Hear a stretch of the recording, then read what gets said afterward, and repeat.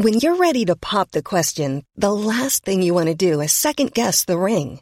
At BlueNile.com, you can design a one-of-a-kind ring with the ease and convenience of shopping online. Choose your diamond and setting. When you find the one, you'll get it delivered right to your door. Go to BlueNile.com and use promo code LISTEN to get $50 off your purchase of $500 or more. That's code LISTEN at BlueNile.com for $50 off your purchase. BlueNile.com, code LISTEN. You may already know that the Football Ramble have teamed up with Audible.co.uk to offer you a free audiobook of your choosing when you sign up for a free 1-month trial at audible.co.uk/Football Ramble. So if you want Why England Lose by Simon Cooper and Stefan Szymanski, I Partridge by Alan Partridge, or The Football Men, Up Close with the Giants of the Modern Game by Simon Cooper, then sign up at audible.co.uk/Football Ramble, or choose from a range of about 60,000 other titles. The 30-day free trial means you can choose a free audiobook, which is yours to keep, whether or not you decide to cancel in the trial period. Go to audible.co.uk/Football Ramble and sign up now.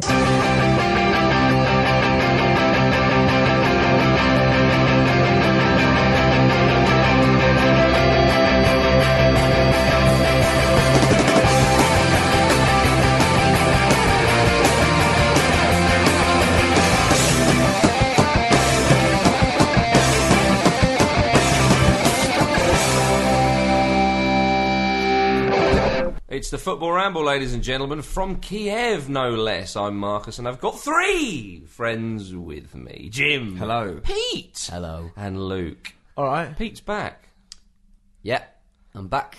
And it's lovely to have you Popped out back. for a walk. A lot of people were worried about you, Pete. Well, I don't want to go into it. Nah, nothing to worry about there, ladies and gentlemen. Now, we're going to begin this second show from Kiev with the wonderful news that England beat Sweden 3-2. Unless you're Swedish, of course, that's not wonderful news. And you probably knew it, but we were there. We were at the game. I think we did our bit. I think we helped them. Yeah. Well, we certainly helped the Swedes because we were sat in between the... No, we never get Marcus Speller to book anything. This is nonsense, by the way. I booked the tickets on the UEFA website. And we ended up in the Sweden section. Clearly put my address Just down as 2 facts.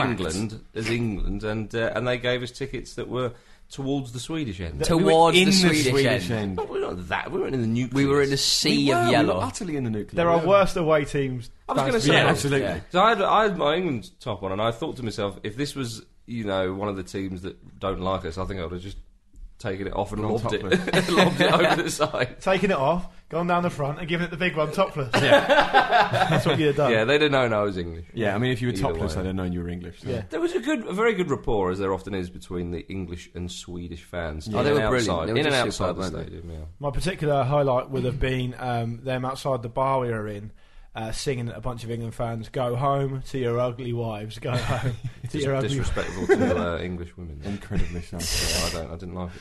But, no, there was the Swedes outnumbered the English 4-1. Hugely. It felt like a Sweden home game. Yeah. Which is strange because it's often England who bring the most supporters to tournaments and certainly the games they play. And I remember when England played Denmark in 2002 and the Danish players were just like, at the England national anthem, they thought, flipping heck, this is like a home game for England. I think the Swedish fans, whilst they were very vociferous and many in number around the stadium and outside the ground and in the bars, inside the stadium, I think they missed the chance to make it like a home game. They were very quiet. They were quiet. Well, and we were sat amongst them as well, and the atmosphere still wasn't hugely sort of energetic, I suppose. They were whistling England a lot for sort of that was passing pretty around much the it, though, back wasn't it? And the sort of the occasional long ball. And the England fans would certainly made their presence felt, even though there was They did. There was a couple of chants of "Can we sing a song for you" to the Swedes. Yeah.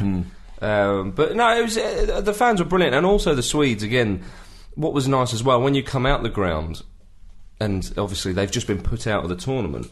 Yeah. Some fans would have been, rather annoyed at that, and perhaps, trouble could have flared up. But very gracious in defeat. Oh, they were brilliant, and and it's worth mentioning that there's so many of them just simply because they play all their games here. So it's not like that's right. All 3 of their games are in Kiev. The lucky things. Yeah, so they've got a base here, as we said in the sort of last show. That said, it was an amazing atmosphere in the ground. I mean, it was almost like, rather than the atmosphere being generated by singing back and forth between groups of fans, it was almost like the anticipation could be felt. It's the first time I've been to a competitive England game overseas. And it's almost obviously it's like going to an away game, and the away fans generally tend to be better. But what you get is you get two sets of away fans. So it's almost like it really does sort of ramp the atmosphere up. It was great to be a part of. Also, within the stadium, they've made efforts to do that. I mean, there was an actual countdown to kick-off. Yeah, I know. It was very NFL. Very sort of NHL, wasn't Yeah. it? I'm not sure about it. I don't know. I don't really like it. Well, But he didn't kick it. Just he said 10-1, and then they didn't kick off. Yeah, that's They- Zlatan had the ball. Yeah. He's like, I'll It's like, decide. I'll decide Yeah. when it this begins. starts when I'm ready, which is now. Yeah. But yeah, it was a very odd thing to have that kind of a countdown to it. But it does make you realise, because there was a real sense of anticipation. I almost felt nervous because of it. So that must translate to the players, and it does show you how different a big game is from you sort of run-of-the-mill game. The atmosphere is so different. It reminded me, Marcus, of when we went to the Champions League final. Yeah. It was just constant energy, or certainly before the game at least. It did sort of dwindle a little. But yeah, you've got to be able to handle that. It's a completely different set of circumstances than from a normal game. So to keep your head and be able to play your natural game is impressive. Where I was sat next to four English fans who were just so delighted to be there. It actually became quite infectious. First of all, I was thinking, these guys are going to be idiots, but they were actually really cool and they're enthusiastic.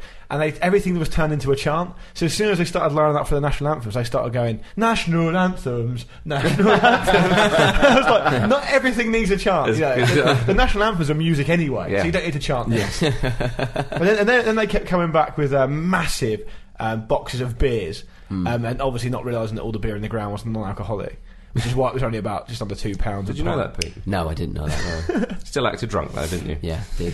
A giddy goose. At one point, Pete realised that we were surrounded by a lot of people who wouldn't speak English, so I was chanting, "Put it in my bot." I was, because obviously a football ground is a very sort of like alpha male kind of, occasionally homophobic area. So I was just shouting like, "Come and give me a kiss, lads!" And like nobody was. Yeah, you were also trying to lift our spirits when we were 2-1 down with such chanting, and I appreciated that. You had a testing few days. It all came I mean, you out. can hear it in my voice. To be honest. It was cathartic, was it? That was a sort of chant and a look that said, I've seen things. I've seen things you couldn't even imagine. And you know what? Just when Marcus or Luke, you mentioned that the beer was non-alcoholic. This is the exact point where I actually found out that it was non-alcoholic. So you didn't know that before. I didn't know that before, so I'd like to thank you for that. But in fairness, you were drinking. You had a few actual beers before the game. Yeah, he's a but, geezer, to be honest, isn't I was a he? bit. He's a bloody England no, bloke. but I was a Bloody little bit bloke. sleepy, and I think the sugar had sort of perked me up a little bit, and I could feel that a little bit. I said to Jim earlier, "Did you know the beer in the game was non-alcoholic?" And he went, "No, I didn't." But thinking about it, it did taste of lavender. It was very, very sugary, wasn't It it? was a very strange. Sugary beer. But should we talk about the game itself? Well, Yeah. I'll do the links. All right. So a bit more about the fans. No, England, they played a 4-4-2. Everyone was talking about 4-4-2 against France. It wasn't. It was a 4-4-1-1, obviously. But this was a bit more of a 4-4-2. Very traditional. And Gerrard had opportunity to do his Hollywood balls a lot more. he did, and he got one perfectly right. But did the 4-4-2 for England work? It's an interesting one. It did seem at points that Hodgson had got his tactics wrong, because it was the two banks of four were quite easily manipulated and They were, exploited, especially by Zlatan. But we did give away two absolutely shocking goals, two absolutely ludicrous goals. So I'm not sure it did completely work. I think the sort of tactics you employ against France are only slightly different, but worked better. And I think we will see more of that against Ukraine. But it's what we sort of said before, that Sweden, traditionally, the last few matches, they've conceded a lot in the air. So probably that's the thing. Andy Carroll was like a lightning conductor. Yeah. Everything that came down, he won, didn't he? Yeah, he did. But at the same time, he had so much to do that when he won it, that he often couldn't do anything more with it because he was just crowded out. And I did wonder how effective that actually was. I got a newfound respect for Andy Carroll. He put an absolute shift in. It was great. Yeah. He led the line really, really His well. goal he took superbly. He did, and that's an underrated, sort of underappreciated talent to lead the line that way. Yeah. Especially sort of on your own, because Welbeck was dropping a bit deep. But I thought that Hodgson set up wrong. I know it's easy to say with hindsight, but I'd have thought, look, Sweden lost their first game. They got France next. Realistically, the England game was the game they need to win. I'd have set up exactly the same. Maybe put Walcott in place of Milner. Had Young and Welbeck as before, and just picked him off on the break. Well, what was great about the game and Hodgson's reaction to going 2-1 down was that he immediately changed it up, and he did switch basically to that game plan, and it's to his credit that it worked. It gave England the real impetus. Well, it was when Milner got booked he made the change, wasn't it? It's nice to see we've got a plan B. as well, which has obviously been a big Well, it problem started for with the England plan for so A. long. Yeah, exactly. On the plan A, but then where you go after that. But I think with the first goal, I think that gave us I think that was a bit of a false sense of sort of like, oh my god, we've let a goal in, because it was just Zlatan hammered the ball at the wall. It came back to him. He did one of those silly scissor volleys. It didn't work, and it dropped to Melbourne, who was played on by Johnson. He never pushed up. Yeah. And I think it was probably Johnson's own goal, was it? That's what it was given as, yeah. Okay. Because we can't have Melberg scoring a brace. Well, where I was at the tournament. Where I was, it looked like a Melberg goal, and it was given on the stadium announcers as a Melberg goal. So when Melberg was going up for free kicks late on, I was thinking, guys, he's on a hat-trick here. Yeah, I did have that as well. But also, I mean, the second goal, I mean, Melberg has caused all that damage in the first place. Clearly he's had an influence on it if it's been given as a Melberg goal in the first place, and he's still completely unmarked for the second one. Well, the really second goal, they were queuing up for to get that they one. They were all in disarray. I mean, we sort of looked at the replays and thought, whose fault? We decided it was about three people's fault, then thought, no, it was just a defensive shambles from England. It was. It looked to me that, as you said, Marcus, earlier, that Ashley Cole had two men on him on the far post and didn't appear to call anyone across. And Ashley Cole's about 5'8". Yeah. And it was a bit shoddy. Like Melberg and all these big boys coming in at the back. You'll get punished in tournament football for that sort of mistake, and not only that, you will not be allowed back in games against teams better than Sweden. Yeah, that's absolutely. And they've got out of jail a bit there. I thought the Walcott introduction was an interesting one because it showed that you can defend in different ways on the flanks. If you put someone like Milner in there, he'll do the donkey work and he'll cover back well. Yeah. But if you put Walcott on there, that can also have a really good effect defensively because he can really push the fullback back and stop the overlaps by the fullback essentially being terrified of his pace. That's right. And it does the same job in different ways, really. It's interesting. I know that yourself and Lord Ramble felt that Glenn Johnson didn't have a great game. But from where we were sat, I mean, he put in two absolutely imperious tackles on Ibrahimovic, properly game saving. I thought Johnson did three. It were 2-1. Yeah, there was he covered Terry a lot, which I think he did in the first game against France as well. I think there's a couple of facets to that sort of debate. One is, as Pete said, he had Terry to cover, who was showing up as being a bit short of pace against Zlatan once or twice. But I think he stood up against Ibrahimovic. He played okay, yeah. Terry did very well. But the thing about Johnson is, it's almost like you mentioned those two tackles. That's typical Johnson. He relies on his recovery pace far too much. Well, I don't think it was his fault when Zlatan went through. I think it was the centre backs he covered for. But one of the tackles, I'm pretty sure he dived in first, and then the guy nipped past him, and then he legged it back and put the tackle in. And it all started to go wrong for England to a certain extent when people realised that Zlatan wasn't, because Zlatan played most of the first half in his own 18 yards, very deep, and then he started pushing out a little bit, and we thought, oh god, we've got a player on us now. Yeah, I thought Zlatan had a sort of decent game when he sort of felt like it. It seemed to me sort of typical Zlatan stuff. Yeah. When they went 2-1 up, he sort of thought, I fancy a bit of this. And he drove at England's defence and worried them a little bit. But a lot of the time, he's a very frustrating player to watch because I felt for the rest of the Sweden side because when they didn't have the ball, it was almost like they were playing with 10 men. Because he trots around. He doesn't push or pull people over. He just trots around, really. Yeah. And not only that, when Sweden were attacking, if he didn't fancy bombing on forward, they'd have a guy in the sort of right wing position ready to cross. He'd be back on the halfway line. Yeah. Well, that's what Jim said. Like, he just sort of amble around. But then you made the point that Thierry Henry did that. Yeah, a lot of really big players they conserve energy. You know, they're not bombing around, pulling the shape around for that very reason. But then at the same time, Zlatan's not really a sort of player that bases his game on pace as much as I thought Zlatan was pretty good actually for the first day. There's an incredible moment where he literally shrugged Johnny Lesko. He was off the ball. so strong. A big guy. He is strong, Zlatan, very strong. Unbelievable. But I think at the time I sort of said that if Andy Carroll wants to be an international striker for the next 10 years, he's the sort of player that he should be watching. Absolutely. Because he is a little bit of he's massive. He can handle about 3 or 4 players at the same time. Yeah, it's really difficult to get him off the ball. With a combination of his skill and his strength, it's very difficult. A lot of the Swedish fans we spoke to after, and a couple of players in the media, have said that they were unlucky and they felt they deserved to beat England. And very critical of this. Seb Larsson certainly was, saying that England were quite lucky. They just very defensive and just played long balls. Yeah. This kind of thing. That's only true up until 2-1 down. When we won the game by changing up the system, we weren't playing long balls. We were feeding Walcott and just pinging it around. I thought the sort of first 10 or 15 minutes was a game of horrible quality. I mean, it's all over the place. It's got schoolyard stuff, and if you take away the fact that England made what is essentially a couple of crass errors, really, schoolboy defending errors, then I don't think Sweden offered all that much. I don't remember Hart making that many brilliant saves. Hart was brilliant. He was very dominant in his area. He was sort of diving at people's feet and just snatching the ball away quite a lot. And he did have a few saves. He made one amazing save from Zlatan. But there was, other than that, he didn't have. They were mostly routine saves. I don't think Sweden can have too many complaints, really. No, I don't. I mean, it could have gone either way, couldn't it? It was one of those games. And I suppose two goals at the end of the day. Yeah, but England's quality, I think, they've got better quality than Sweden. Let's be honest, and I think we got through with that. Walcott's goal was a strange one because it looked like it swerved in the air, but I think it the keeper didn't even put his hands up, which I didn't like. Well, Larsson said his quote was, "It touched the slightest millimetre of my shin pad, but it was enough to cause problems for the keeper." I assumed it was a deflection, but I was side onto it. I wasn't behind it or anything, so I couldn't see. We certainly celebrated that. Yeah, we were in the Sweden end, and then Danny Welbeck. We celebrated that one twice, because we saw it going in. We went absolutely mental. Marcus is going, "It's Del Piero! It's Del Piero-esque!" And then we saw the replay again, and we all just went, "He meant it! He meant it!" Yeah, it was an amazing finish. Oh, it was so good for him. A likeable English player who's been playing well scores a goal of great quality. Set up by another likeable English player. Incredible. The times are a-changing. Ladies and gentlemen. And one of the most encouraging things about Welbeck is that he's only 21, and he does seem to improve with every game for England. His general forward play, as we've said before, is very, very really good. And it was again, as it was against France. He's done very, very well. I think it will be him and Rooney. What a delightful against Ukraine. They've got to go to that system with Rooney just behind Welbeck and Young out wide. I thought Young had a quite a game. Young put a shift in though, didn't he? Young was quite deep a lot of the time. He was acting, playing very defensively himself. Actually, the trouble is, how many times are we going to keep saying, "Oh, but he put a shift in"?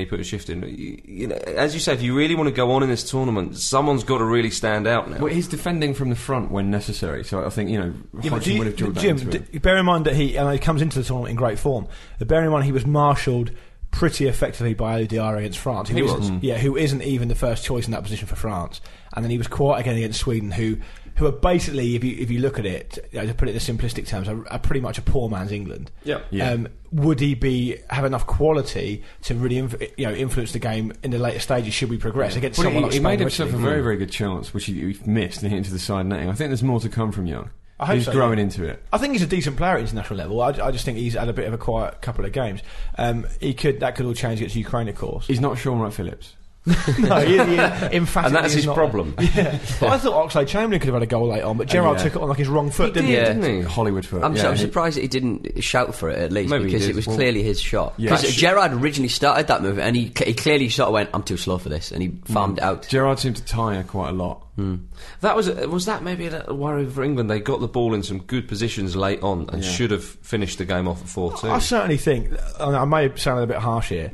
But I wrote a report of the game, and I said in the game, and I still stand by this.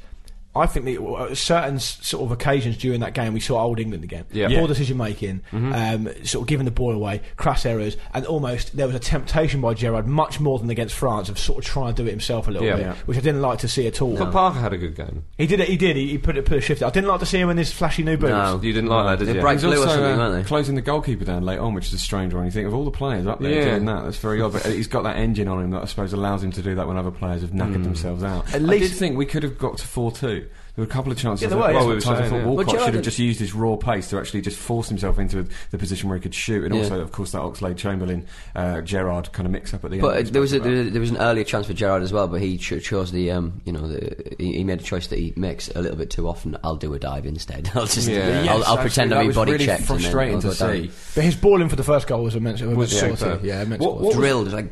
It's so nice to have Theo Walcott there. There's suddenly the pace.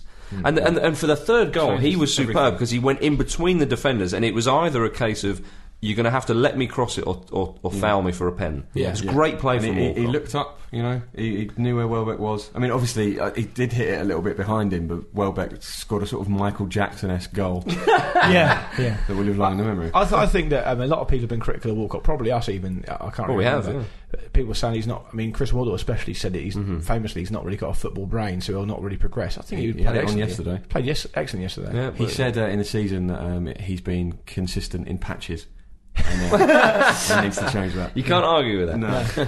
I mean, we've talked about England's, some nice moments and not so nice moments.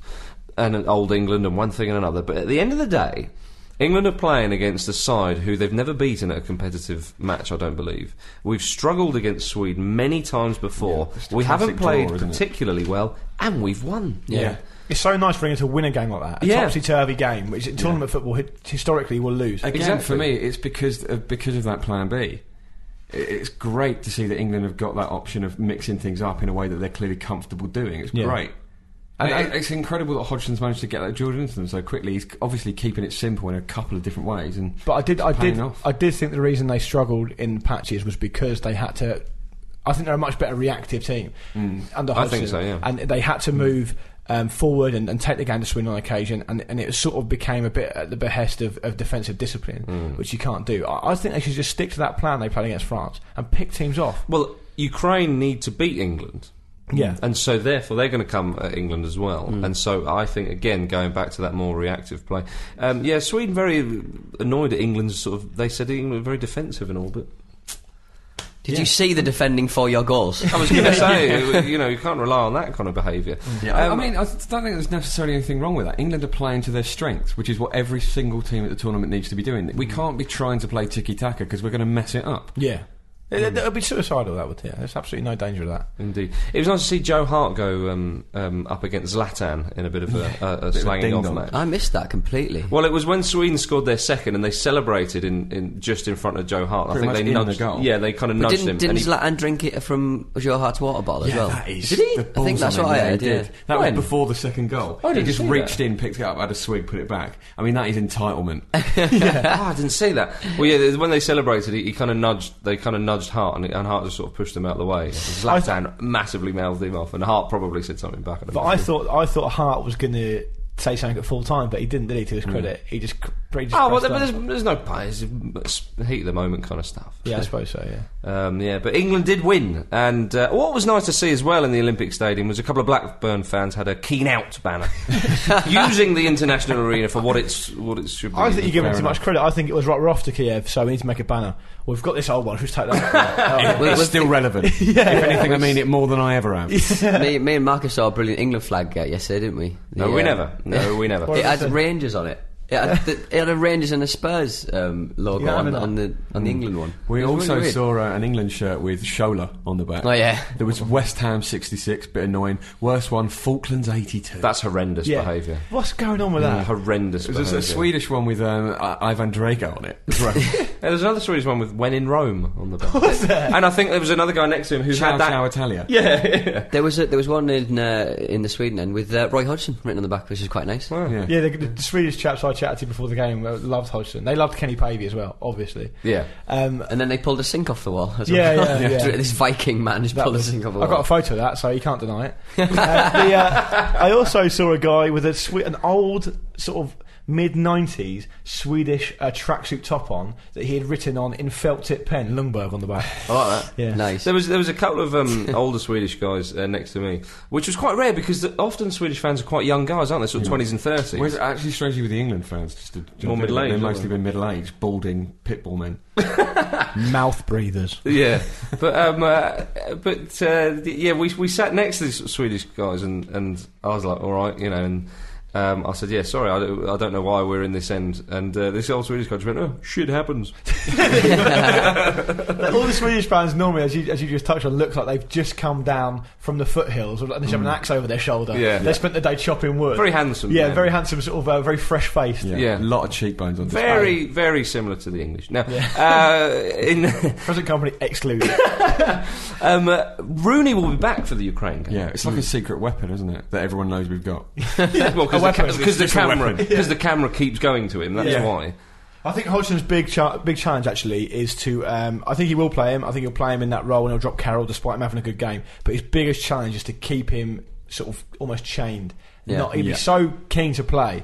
You don't want him doing something stupid, which I know it's a cliche, but he does do it all the time. Indeed. And bear in mind, that's the whole reason he's not playing available in the first place. Yeah, that's right. Ukrainicals lost to France 2-0 after an absolutely monumental thunderstorm. Thunder and lightning. I'm going to say biblical. It was Old Testament. Yeah, we thought it was coming our way, didn't we? Ukrainian God was furious. Why didn't they send up the rockets?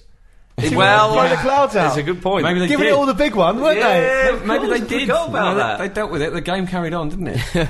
Yeah, we didn't see that happening. The pitch looked good as well, weirdly. Like, after that, it was ridiculous. It drained very ridiculous. well. Yeah. It was ridiculous, the downpour. And there was puddles and all the rest of it. Well, not puddles, there was flipping rivers in the stadium.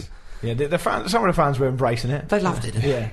Yeah. And then, as you say, Pete, when it came back on, they must have rolled that very well, the pitch, get all the rainwater off. And France had a nice time, didn't they? I mean, they didn't look in trouble. There was a moment when Andrei Shevchenko had a chance at 0-0, which I mean, he hit it well, but to the keeper, I thought he might have done a bit better. It was a true shot, though. It was. I do disagree with your take on that. But France looked the better for pretty much the whole game. I mean, we saw the first half because we had to leave to go to the game afterwards, but I saw the second half today. Yeah, and I thought Ribery and Benzema looked very good. Benzema dropping a bit deeper, isn't he? Yeah, he was. He getting amongst it. Yeah. Jimenez was a menace. Yeah. He was just everywhere. France are the strongest team in the group. I think when Benzema drops deep like that, if you've got a player like Menez who's quite quick and nippy, he can kind of slot in up front, and which he did for his goal. Well, they sort of played 5 across the middle, didn't they? Well, they did, yeah. But if Benzema's dropping deeper, then maybe the two wingers kind of push in. Yeah. And Kabay wrapped it up 3 minutes later. I think France will see off Sweden as well, who are obviously still going home. Well, the hope for me is that Sweden will be playing for pride, perhaps get a draw, and if we can beat Ukraine, we can then avoid Spain in the next round. There's so many Swedish fans there. There's no way they're going to go out half-heartedly. Exactly. No way. Yeah, it's true.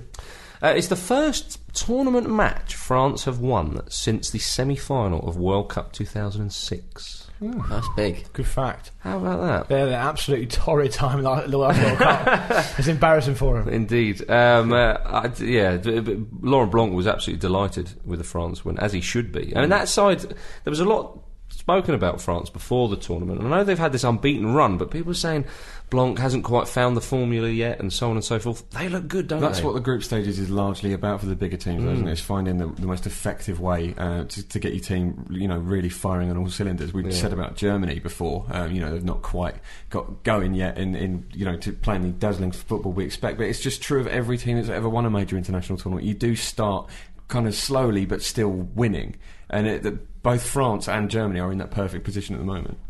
Absolutely. It was quite funny. I was looking on them internets today in the Daily Mail.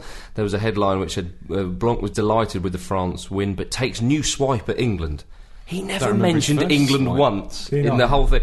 The only thing I could maybe pick out was he said, "Yeah, it was a good game against Ukraine. Both sides attacked." That's the only thing I can think. What the press need to understand. What the Daily Mail needs to. We are a defensive team. Yeah. There's no point getting annoyed at other people for pointing it out. We are. Do you mean he said the game against Sweden both teams attacked? Both teams attacked? No, France, Ukraine, I'm saying. Oh, so how does that relate to England? I know, I've no idea, but it says, Blanc takes new swipe at England. He never mentioned England once, he never mentioned the previous... Nonsense, absolute nonsense. I actually think that Ukraine, it was tough for them against France because they qualify as hosts. They haven't played a competitive game for absolutely ages. So it's so difficult for them to get their stuff together and work out what they're really made of. If because you qualify as hosts, you don't get a chance to qualify. That's part of the reason why the teams who were the holders, they passed a law or the motion saying that they wanted to qualify again rather than qualifying as holders because they never get to play any games. That's right. Yeah, that's sad for Shevchenko. Yeah, I mean, I think also, though, the fact that they beat Sweden 2-1 coming from behind with both goals from Shevchenko, I think surprised a lot of the Ukrainians and sent them into raptures, and they thought, bloody hell, we weren't sure what we had, and especially with Shevchenko scoring the 2 goals, they all went absolutely crazy. And as Oleg Blokhin, the manager, said, he was disappointed with his team because he thought some of them already had their mind on the quarterfinals. They thought, we've won our first game.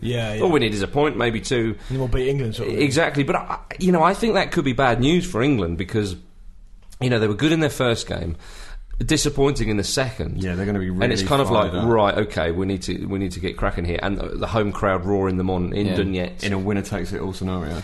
Well, exactly. I think they've got a decent chance, but it depends how England's set up. Well, a point would do England. But that's dangerous in itself, exactly, isn't it? Well, it is dangerous, yeah.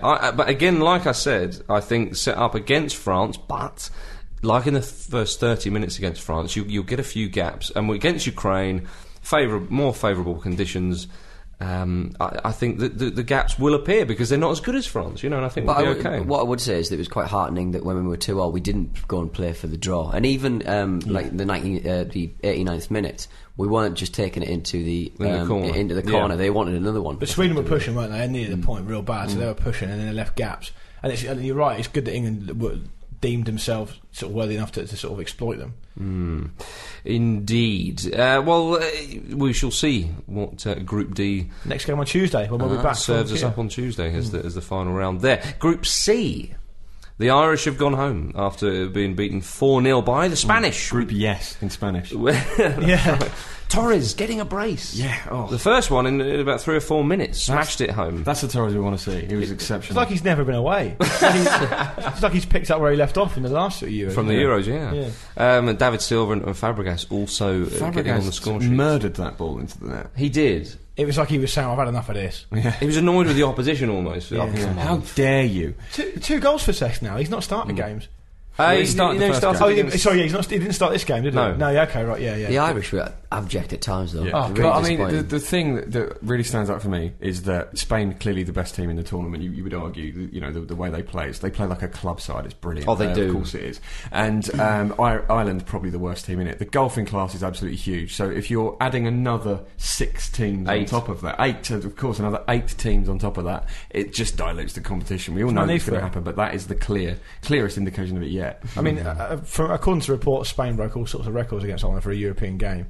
They're 76% possession, and it's so obvious. And I know you sort of come across like a bit of a pseudo intellectual when it comes to football, but playing that striker gives them so much penetration. Oh, absolutely. The balance just seems to be completely restored, and it's almost like you're not concerned for them. If you're a Spanish supporter, you're nowhere near as concerned when you've got a Torres or a Llorente on the bench, on the pitch, because you know the penetration is going to be there. They're going to have the cutting edge to finish the moves off, and it happened as you just touched on, Marcus. It was about 3 minutes in the game against Ireland, and then Ireland were really up against it because of the way they set up. True. I mean, the Ireland game is very different to the Italy game. I think the Spanish I think they're worried about Italy. Italy have been a bogey team for theirs for a while, and I just think they thought against Italy, let's just dominate the midfield and try and push up as a unit. They've got a back three. They're maybe trying a different system as well. I don't know, but certainly against Ireland, they're always going to play a forward, of course. Yeah. And they certainly did. Fernando Llorente's full name is actually Fernando Llorente Torres. Yeah. Oh, is it? Fernando Torres in there. Yeah.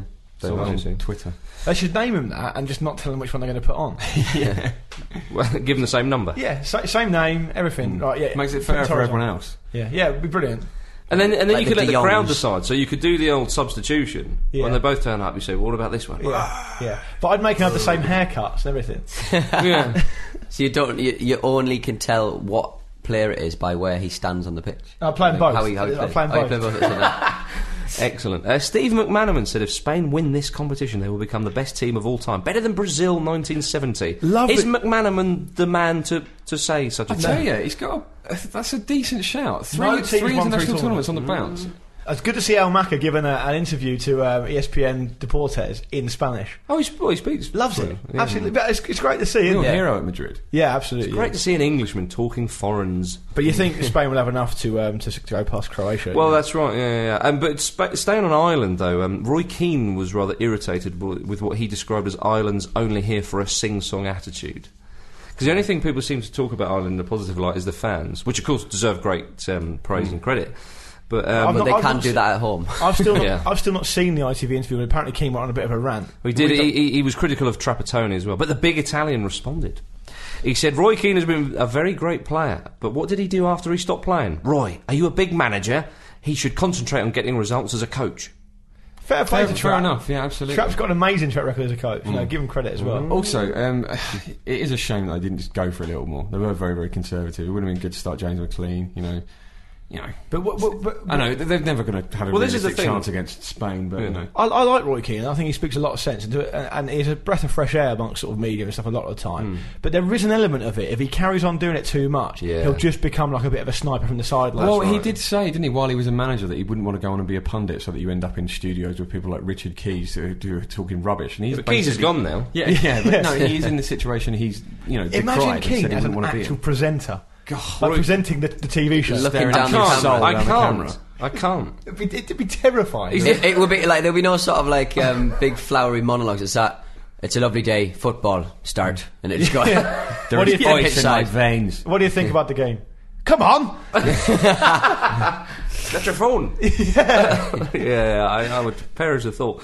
There was talk of the 73-year-old Trapattoni resigning, but he shooed away such talk to reporters, saying, "We achieved qualification to the Euros after 24 years. This is our right to stay. I have more enthusiasm to stay than you and your colleagues. The Irish people can decide. I know your jobs. After 40 years, I know the job of a reporter." It's interesting with Ireland because they came into the tournament with such a decent defensive record. I mean, the 3 games going into the tournament were like 1-0 winning against Bosnia, they drew 0-0 Hungary, and they drew 1-0 Czech Republic. They don't seem to be a team who make a lot of defensive mistakes, but it just seems the occasion's got to them. Yeah, well, it's the quality as well. Croatia and Spain are obviously so much better than those teams. You know, and obviously we're still with Italy to come. It's just that they've not been good enough when it's come to it at the tournament. It does seem odd that, you know, they've built themselves on their defence, and that's what's so emphatically let them down. Yeah. But, as I say, it's a completely different kettle of football, isn't it? It is one big kettle of football. But Italy, of course, drew 1-1 with Croatia. Surprising, I thought. Yeah, Italy seemed to have that absolutely wrapped up in the first half. We were watching that in the fan park. We were both like, yeah, Italy have got this. Croatia played for the draw in the first half by the look of it. Pirlo got the scoring underway with a lovely free kick. It's a strange relationship between Balotelli and Cassano because they work very well together and they seem to look for each other a lot, but almost too much. They both had opportunities where they could have shot, but instead looked for the other, and the moves broke down. Cassano's preoccupied with the gay men in the squad. Well, he's made his feelings. Well, I think Cassano's got a lack of fitness. I think towards the end of the games he's tired so badly. It's not surprising. No, absolutely not. But I mean, as a manager, and I like Prandelli, I think he's decent, but he seems to take off Balotelli exactly to Di Natale. Christmas, yeah. But it's one of those things where he's caught between two stools because does he take Balotelli off, who's probably going to lose his temper at some point, or does he take Cassano off, who looks unfit? He seems to bring on Giovinco as well a little bit. I think they got a little bit of a lack of cutting edge, and Rakitic was excellent for Croatia against Italy, and Mandzukic obviously scored again. Well, yeah, Croatia came right back in it in the second half and deserved their equaliser, but Chiellini perhaps at fault. Yes. Ball going over his head. Dreadful mistake from such an experienced defender. Completely misjudged it. I mean, in fairness, if we saw John Terry doing something like that, we'd hammer him for that. We would, yeah. Chiellini's an experienced, decent defender. You know, he's played a lot of games at the highest level. It's unacceptable in tournament football that. Yeah. If he does that at a knockout game, they could go home for that. Yeah, but it's interesting you say about Cassano's fitness, because Prandelli's actually concerned with the fitness of a lot of the players, because they've dropped off after kind of 60 minutes in both of their matches. Yeah. I mean, Spain they're could have won at it. a tempo they're not used to, aren't they? It's a very kind of new thing for them. But do you not think with the Spain thing it's almost excusable because Spain have so much of the ball and you spend so much of your time pressing, it's almost like a different kettle of True, football. but against Croatia, though. Is it the formation they're playing, maybe? Well, maybe they're not used to that. Yeah, I mean, certainly the wing-backs might get a little bit tired out. I think it might have just been impressive, though. Yeah, I think largely it's pretty much worked. I mean, they've not lost games. Well, surely they'll beat Ireland. Yeah, they should do. Yeah. And I mean, it's funny actually because if Spain and Croatia play out a 2-2 draw, then exactly the same will happen to Italy as it did in Euro 2004, and they'll go home. I can't see Croatia getting 2 against Spain. Well, even with Spain taking their foot off the gas and putting in some of their sort of squad players, because they've just got such a deep squad. Yeah. It's the same with Germany in their sort of dead rubber game. You know, it's Spain's midfield. You could play any of them, and they still operate at the very highest level. There's no doubt about that. Absolutely, they still got enough to beat Croatia. It was nice to see. They need to beat them as well. Bilic didn't have the beanie, but he certainly enjoyed the equaliser. It was quite funny because when the ball came over, the camera you see the shot of the manager. Yeah. You know, when he celebrates the goals, they often do. And Bilic, he sees the ball coming over, obviously, and he starts trotting, and he's trotting, and then it goes in, and then I think someone from the crowd is like behind him, hugging him, you know, leaning over. Is he enjoying it? I would absolutely love it. He was not very happy with the ref. He wasn't happy with Howard Webb's performance. He said he was a referee who helped the Italian team a lot. Then he went on to say, I don't agree with coaches who don't comment on referees. This is very important for my job. I didn't like the referee's performance. He was not good for the Croatian team. See, I think that's absolutely fair enough. I know people seem to really hate managers criticising referees. But it's just, they're entitled to their opinion. You know, I think they do have an effect on the game. I agree with Bilic on that. But he seems to be not only complaining about refs, he seems to be saying to every other manager, come on, get involved. Let's gang up on it. Let's get on their backs and they'll be under more pressure and probably make more mistakes. Let's bully these geeks. Just going back briefly to the England game, the fifth officials, the guys who stand in the area, they talk to the referee and they press buttons, don't they? Because there was a really obvious... A lot of TV stuff in the UK has been saying they don't do anything. But they obviously do, because Yeah. there's a very clear thing in the corner, as you That's just right. touched on, where it wasn't given, and all of a sudden the referee turned around, pulled seemed to back. look over towards that guy, and it was called back and it was given the corner. Yeah. So they obviously are doing things. They just don't wave a flag or jump around doing interpretive dance. Doesn't mean they're not doing I don't it. like it when they we get on the love pitch. a moan. Yeah, you I don't. don't like when they encroach on the pitch. It's like, stay off the pitch. Yeah, the views of Pete Donaldson. Yeah. Yeah.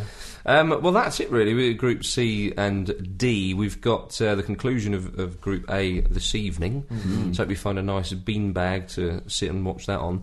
And then we've got one more show from Kiev, or whatever you like to sit on to watch football. Yeah. Look, we were talking about this Fan Park. We wanted some beanbags. Well, didn't we? There are beanbags around. They're just not Are where there? they need to be. Yeah, Marcus and I saw some. The fan park, the fan park in Kiev is, as we've said before, is a big, long, closed-off street with different big screens.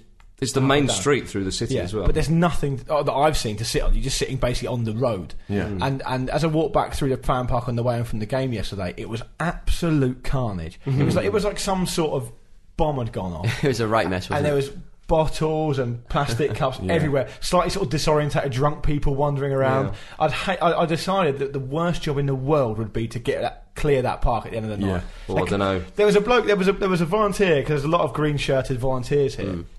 Helping out, which is amazing to see, especially because it can be confusing with the street signs and Yeah. Cyrillic and that lot. And there was this guy, young fella, who was explaining, I presume in Ukrainian, to these two guys who were Ukrainian, and that it was closed now. And they both just sort of nonchalantly looked up at him, carried on drinking their beer, and the other one just lit one of the other guy's cigarettes for him. Just ignored him. And I was thinking, come on, go to a pub. They're open 24 hours. It's true. Yeah. And we've certainly taken advantage of that, haven't we, Beatles? No. Well, there we are. If you'd like to get in touch with us, the email address is show at thefootballramble.com. There you go. Show at thefootballramble.com. And Twitter, of course, and the website is thefootballramble.com, Luke.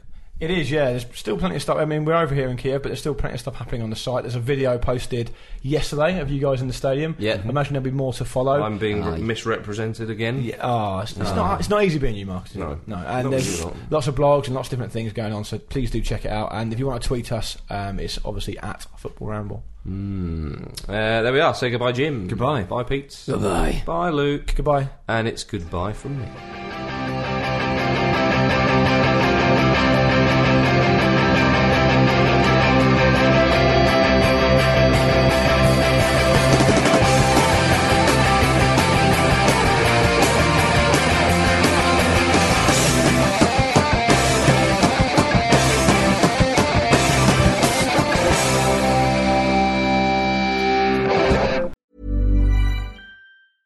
Even when we're on a budget, we still deserve nice things.